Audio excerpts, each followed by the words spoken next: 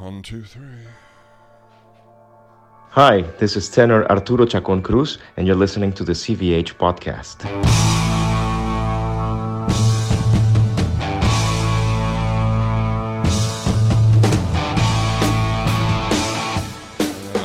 Good morning. Monday, May 24th. This is the CVH podcast, and this is episode 64. Because you care. Classic CVH move. Twice a year usually, I will tweak my back, my lower back. Now, this used to happen much more frequently than it does now, but because I've sort of learned to deal with it, in that 99 times out of 100, it's stress related. Like a little toss of the lower back muscle can often just be stress related. Now, people deal in stress in a million different ways. Some people eat too much, some people can't eat. Some people's lower back hurts, some people get a migraine, some people get a stomach ache. I mean, there's dozens of ways that your body can completely fail you when dealing with stress, and so I learned about it. I learned about it years ago. I learned about what causes that, and it really took a psychologist who told me. After one, I wasn't even seeing the psychologist. This was a friend, and we were at dinner, and I was walking funny, and she asked me if I was injured, and I said, oh yeah, I threw my back out. It was clear that I was suffering a bit. And, she asked me, was I in a car accident? Did I fall? Did I go down the stairs? Like all these really extreme things. And I said, oh, no. It just every now and then I just sort of twist the wrong way and it cramps up and it takes, a week or 10 days to sort of feel back to normal. And she asked me what was going on in my life. She really sort of inquired as to the current level of stress that I was dealing with, and I thought that was funny at the time. I just thought, the usual life on the road stress. This is a decade ago. And she said, I believe your pain is real. I believe your muscles in your back are spasmed, cramped. I do not believe that you've injured yourself.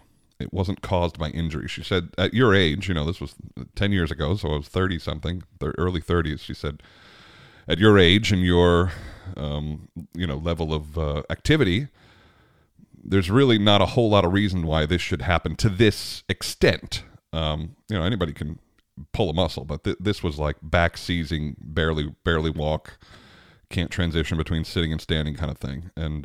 And she said, I believe that your pain is real. I doubt very seriously that you've hurt yourself. Short of a car accident or a skiing accident or something where you've truly damaged discs in your back or ligaments in your back. There's no physiological explanation as to why you're barely able to move right now. And we started just talking about stress and recognizing that that's a way your body can deal with it. When we're putting stuff away or when we're avoiding something, your body puts it somewhere else. If you don't want it in your brain, your body will put it in your back or in your stomach or in your whatever way you deal with stress. And for me, it's lower back. And and so 99 times out of 100, if I hurt my back, I have to reassess, and I say, okay, what am I avoiding right now? What is on my mind? What is the thing that's causing this fear or this anxiety that's manifesting itself in a lower backache? And, there's plenty. But today, I truly believe I hurt myself lifting a fucking weight. There was somebody working out pretty close to the weight rack, and I was picking up a heavy one, way on the bottom. And normally I would sort of brace myself and bend with my knees and make sure my back was straight and just lift with my knees and pick up these two weights that I kind of do shrugs with, and they're heavy weights, and normally I would kind of go through this awkward routine of getting them off the rack, And I couldn't do that today because somebody was very close, and I should have considered further. I just went quickly to try and stay out of their way while I lifted these weights. And I just tweaked it a little bit, and at first I thought, okay, that's not so bad. That's just a little tweak. That's fine. And as I was sitting there and I was standing there shrugging these weights, I could just feel it going right across my lower back. It was like radiated from one side to the other.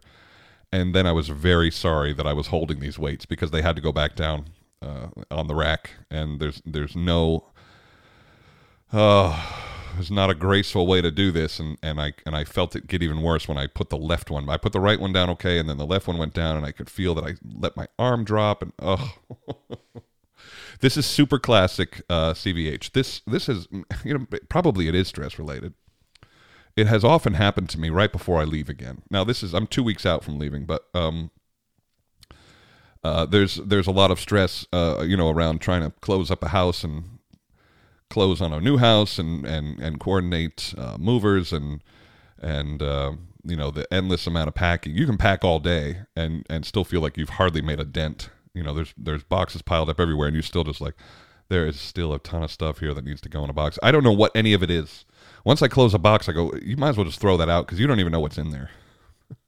I swear there's like 5 things in my life that I would truly like to keep, and the rest, you have to be in the right mindset to pack away because you're like, why would you keep this? What is this? What is this?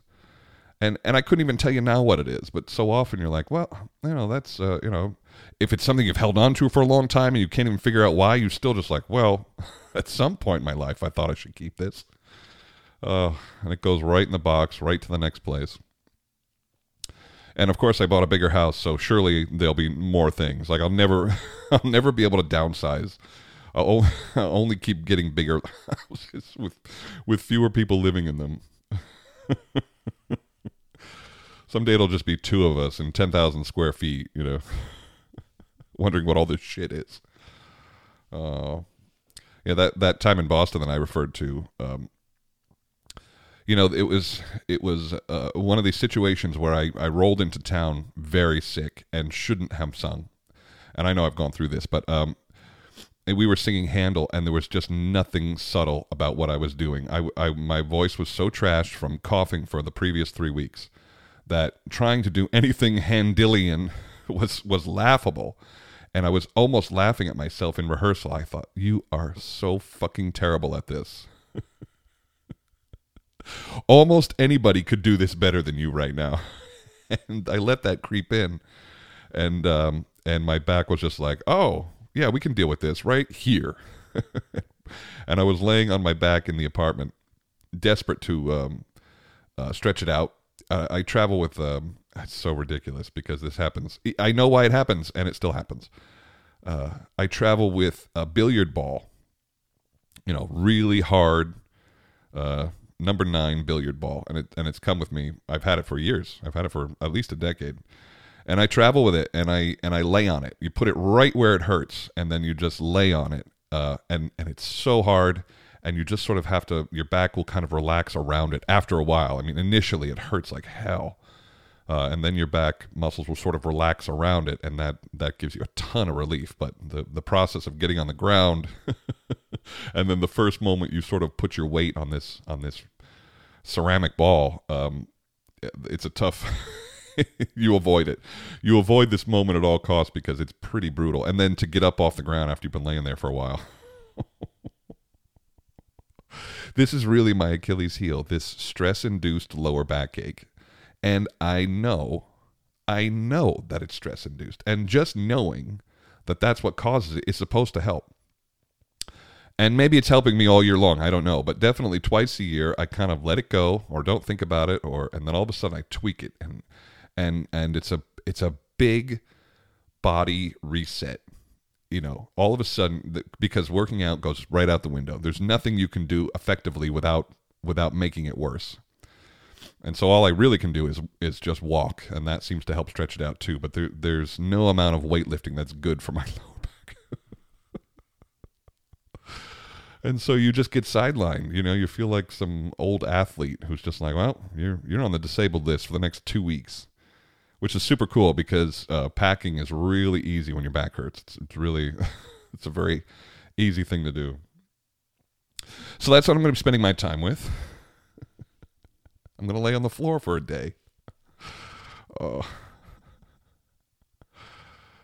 It's laughable at this point. I start to laugh at myself when it happens. It's happened at really very what I would call high stressful times, and it's happened at, you know, yes, there's a lot of things going on, but it's fairly under control right now. You know, the packing and the moving and the closing, like all the paperwork is basically done. It's just some busy work to get us through. But there's something about obviously moving is the second most stressful thing you'll ever do in your life. Now, studies have shown that the most stressful thing that a person can go through is divorce, and the second most stressful thing is fucking moving. And so this is right up there. This is right up there with losing half your stuff. But it's been a very easy process, just considering how quickly the house sold, how quickly we moved on another place. It's one of the faster closings I've had in the 3 homes that I've bought. It's the closings are on 2 and 3 weeks. It used to be 30 days, 45 days. Now they're closing these things much faster, which makes me think they're probably just giving loans to people they shouldn't. That worked out really well in 2008, didn't it? Oh, I sold at the right time, but I don't know. I don't know if I bought at the right time. Definitely did not. But it's such a great house, and one that I'll be happy to leave my family safely in when I'm undoubtedly back on the road trying to pay for it all. A funny thing, yeah, and it's the trigger is never always what you think it is. You sort of have to, in the times where it happens and it feels like everything's going great, nothing's wrong. That's a stress too. The stress that everything's going swimmingly and maybe you should be doing more, or maybe you should be doing less, or like the other things can creep in your head in those moments too. And so it's hard to pinpoint. There is always a stress. It's hard to pinpoint exactly which one of the current stresses it is. But one thing I can do is continue to study. Packing is probably going to get put on pause for a couple days. So be it. Buried in my scores, this Don Giovanni is like, it feels like it's about 90% recit. And I'm just doing my due diligence. I don't know how everybody else has to do it, but you can't put Mozart in short-term memory. It could never work. I've actually never seen anybody successfully put something in short-term memory. Maybe for a day, maybe for a morning. I've witnessed somebody get lucky and get through a morning rehearsal on short-term memory, but it's a terrible place to put yourself, and especially for me anyway. With Mozart, there's no chance that I can do this quickly. You can learn the music quickly, you can learn the notes very quickly, but the text, you have to live with this, especially in recitative. It's constantly in C major. It's hard to tell the difference between one from the next, and with it being so much of the role, it's a shocking amount of the role. Really had no idea. I mean, I knew because I've seen Don Giovanni a bunch and done some of the smaller roles, but there's really no gigantic payoff vocally for the Don. Maybe the final scene where he can really get going, but the subtleties of it take way more of the energy throughout it, and the recit is, the whole story is in Don Giovanni's recit, and anything he says of importance really happens in those moments. And so I'm just doing it the hard way. I'm doing it the way I learned how to do it, which was sing the rhythm literally first. I'll go through, I'll play the chord changes, and I will sing the rhythm literally. Now, that's not ultimately how you're going to do it, but you need to see how it fits. It helps me in the next step, which is reading through the text in rhythm. If the rhythm is done first, then you can move to the text and make sure that you're getting the small details there. And then I go through and I figure out what the line is. Where does this line begin and end? So, if this is the arc of it, I notate that. And I'll do each one of these steps as many times as I think I have to. And it could be 10 and it could be 100. before I move on, before I'm very comfortable. And then I add the notes, just notes with the rhythm. And then I'll put everything together, and then starts the repetition. Only after you've built the structure do I begin with the repetition of the rest. And that has been my way since I was a kid. One of the first things I was learning was Le Nozze di Figaro, and that's endless recit too. You also get to sing some great stuff, but that Act 2 recit feels like it's about 30 minutes long. I did one production where, literally the Act 2 recit, which is endless, we did it open. We did no cuts. And during one of the rehearsals, I just started to do it as fast as I possibly could. We were sort of at the end of rehearsal. I was just trying to get through the scene. And so I started to speed things up, and it started to get a laugh in the room. And the maestro said, hey, you know what? One of the performances, do that. Just do it. Plow through it. Take deep cleansing breaths, so that the audience knows that you're trying to do that. And it actually turned out to be a really hysterical moment. But that is only made possible by hundreds of repetitions, that it's just autopilot. It has to be complete autopilot. If I have to think what's coming next, I'll trip up. And so when it comes to recitative, I have to be completely muscle memory. It just has to be completely muscle memory, where nothing could stop you from hitting your line. Nothing could stop you from landing the whole thing. That's the only way I can go on stage and deal with the exposure that recitative is, because it really is exposed. You're dealing with a harpsichord or a pianoforte, and every little nuance is heard. Every part of the diction is exposed, and so there's really only one way to do it, and that is the old-fashioned hard way. You can learn a Mozart ensemble in a half a day if you put your mind to it. The notes, for the most part, are pretty obvious and repetitious enough that you can just memorize a pattern and plow on through. But when it comes to the recit, boy, you are. It's a straight play at that point. You're telling a story barely above, speaking volume.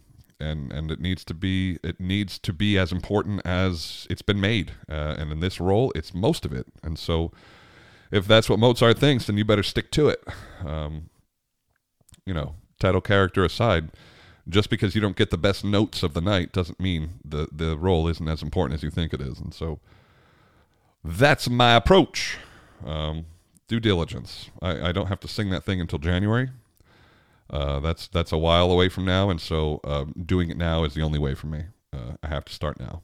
I remember Cheryl Mills saying that to me a million years ago. He said, when you learn Giovanni, you're going to have to keep that score with you for a year. You really have to live with it. And I remembered that he said that, and so I've at least been staring at the score, the front of it anyway, for a year, and only seriously cracked it in the last couple months. But it's funny that it has never crossed my paths. I have colleagues that have done only Giovanni.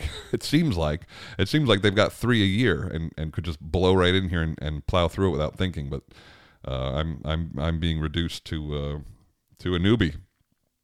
Where I'm going to sing Figaro next year, and I've done that. I've been doing that since 2003. I made a recording of it. I've done it in 5 different productions. I don't need to think about it. It's all right there.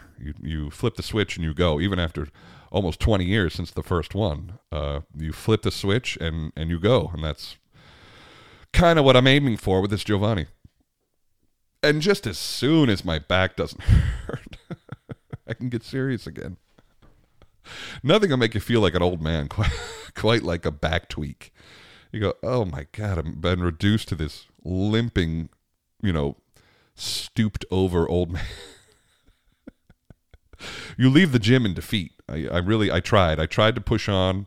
I tried to walk on the treadmill, and it was just seizing up on me. And so, I walked in feeling healthy and energetic, and I left like I should be in traction. People are asking me, are you okay? Oh, this is pretty classic. I either pushed it too far with the weights, which is possible, or didn't do what I normally do as far as technique to get the weight off the rack, or I'm just dealing with the stress, the second greatest stress in the world, which is clearly moving. This is life. We got to deal with it. For those of you who deal with this kind of like stress-induced torture, there's a great book by a guy named Dr. John Sarno, which is called Healing Back Pain Forever. And it goes into the psychology of where this particular, he goes into a lot of different things because stress can affect you in a lot of different ways, but particularly back pain. And if you've never had back pain, you hear about back pain, you go, oh, toughen up, you're fine. But when your lower back is not right, it affects every part of your body. Every other part of your body is connected to your lower back in some way, shape, or form. And the physical act of lifting a glass, you feel it. In this moment, you feel it. Or coughing. God forbid you have to have a cough or a sneeze. That kills. And even as I sit here, I can feel it getting worse. So I'm going to go find my billiard ball and I'm going to go lay on it for a while. That's what I'm doing today. What are you doing today? Didn't miss my show, though, did I? Here I am, right here for you. This has been the In Pain CVH podcast, Monday, May 24th. I love you for listening, but you knew that. And everybody have a great week. We'll see you Thursday. Thanks, everybody. Bye. In our days, we will live like our ghosts will live. Pitching glass at the cornfield grows and folding clothes like stubborn boys across the road. We'll keep everything. Grandma's gun and the black bear claw, they took her dog. And when Sister Lowry says amen, we won't hear anything. The 10-car train will take that word, that fledgling bird, and the falling house across the way, it'll keep everything. The baby's breath, our bravery wasted, and our shame. Then we'll undress beside the ashes of the fire, both our tender bellies wound in baling wire, all the more a pair of underwater pearls than the oak tree and its resurrection fur.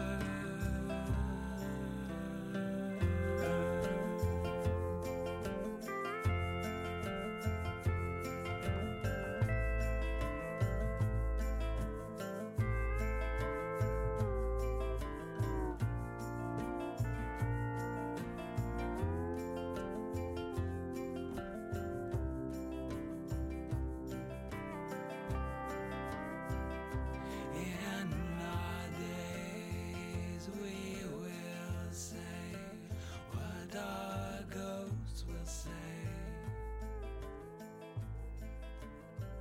We gave the world what it saw fit, and what we get,